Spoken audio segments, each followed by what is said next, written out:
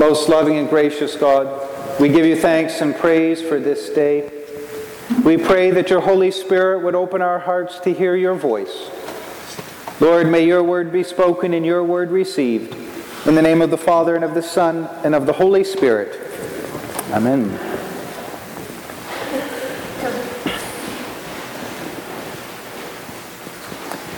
Today we celebrate the final Sunday of Easter.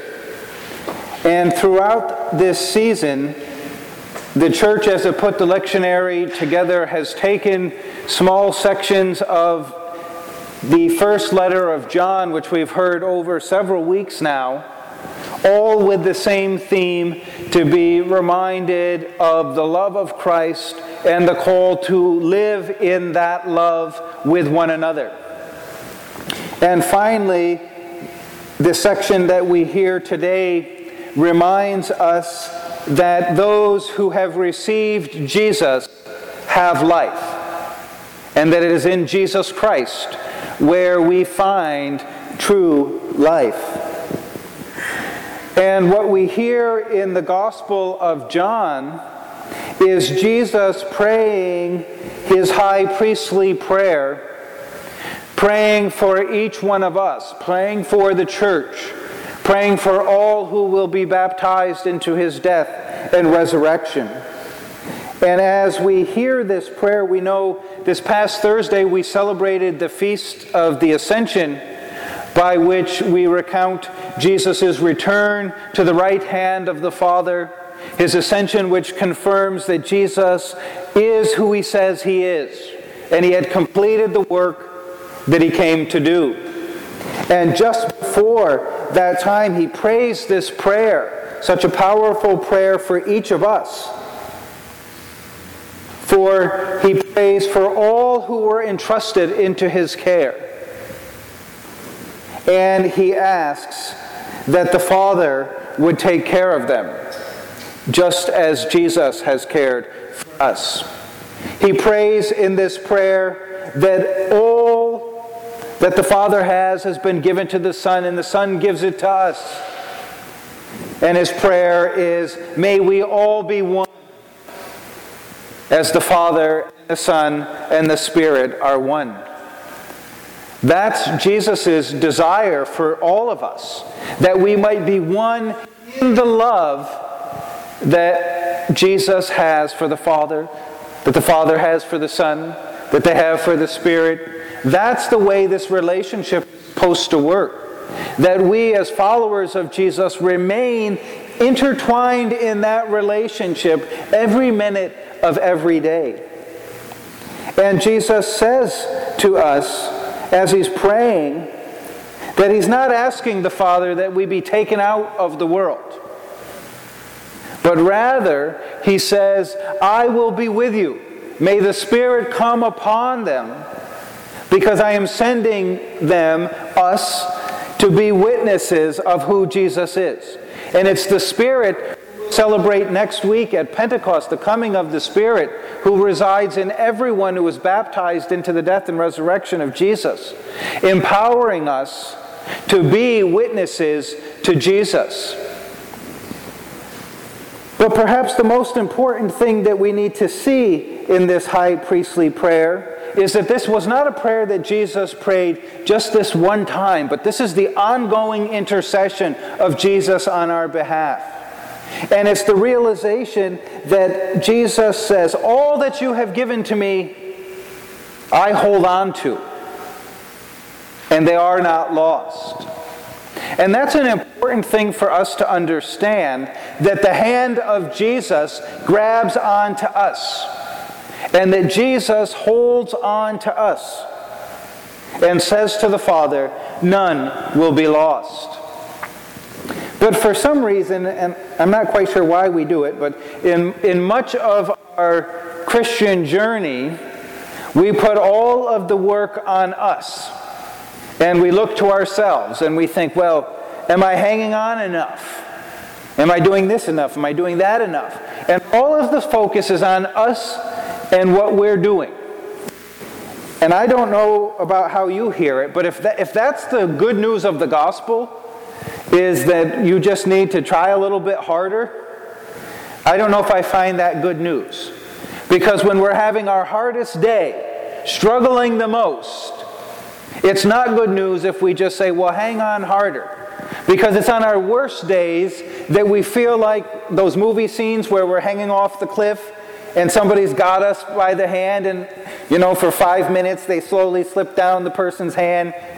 And if all of it's up to us, then we have to say, well, what do we need a Savior for? Why do we need Jesus if it's just about me? All we need then is a good coach. And God could yell down from heaven and say, you've almost got it. Keep on pushing through and try really hard. You almost nailed it. We don't need Jesus for that.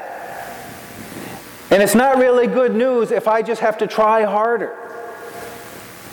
Because when I'm struggling the most, the more I try, the more it feels like I'm slipping.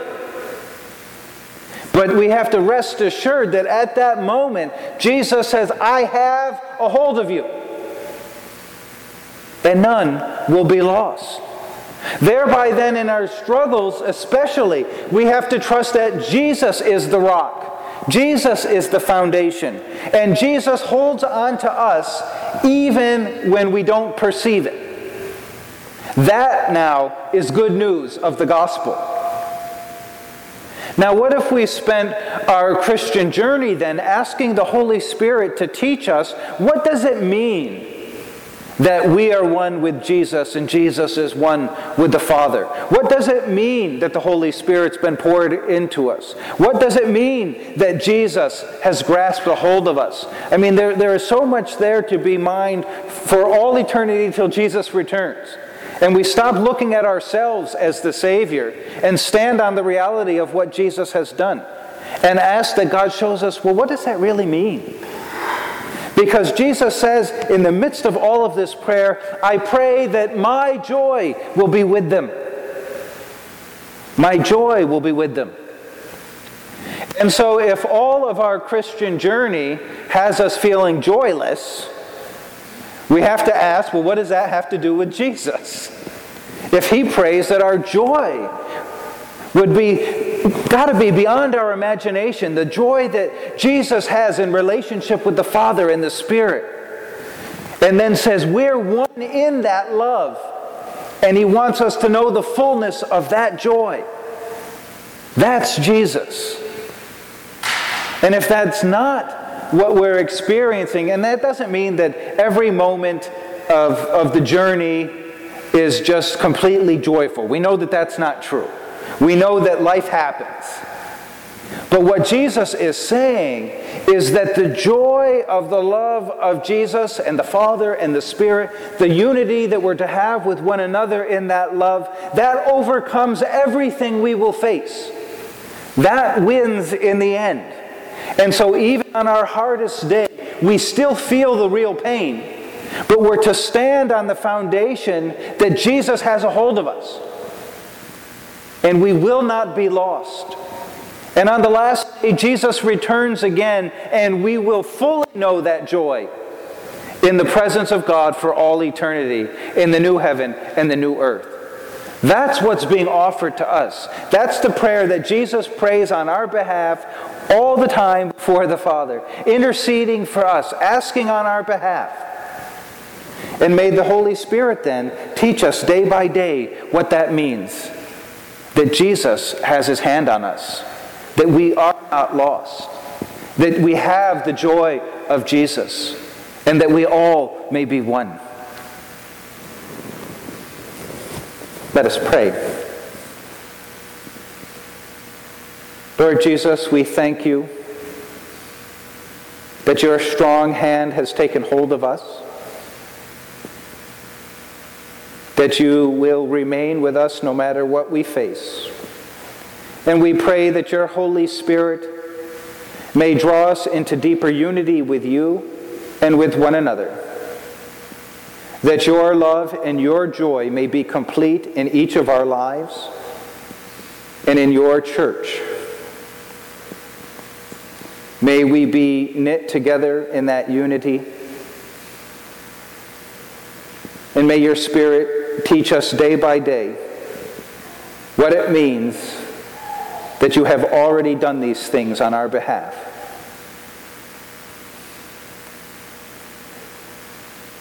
And Jesus, we ask all this in your precious and holy name. Amen.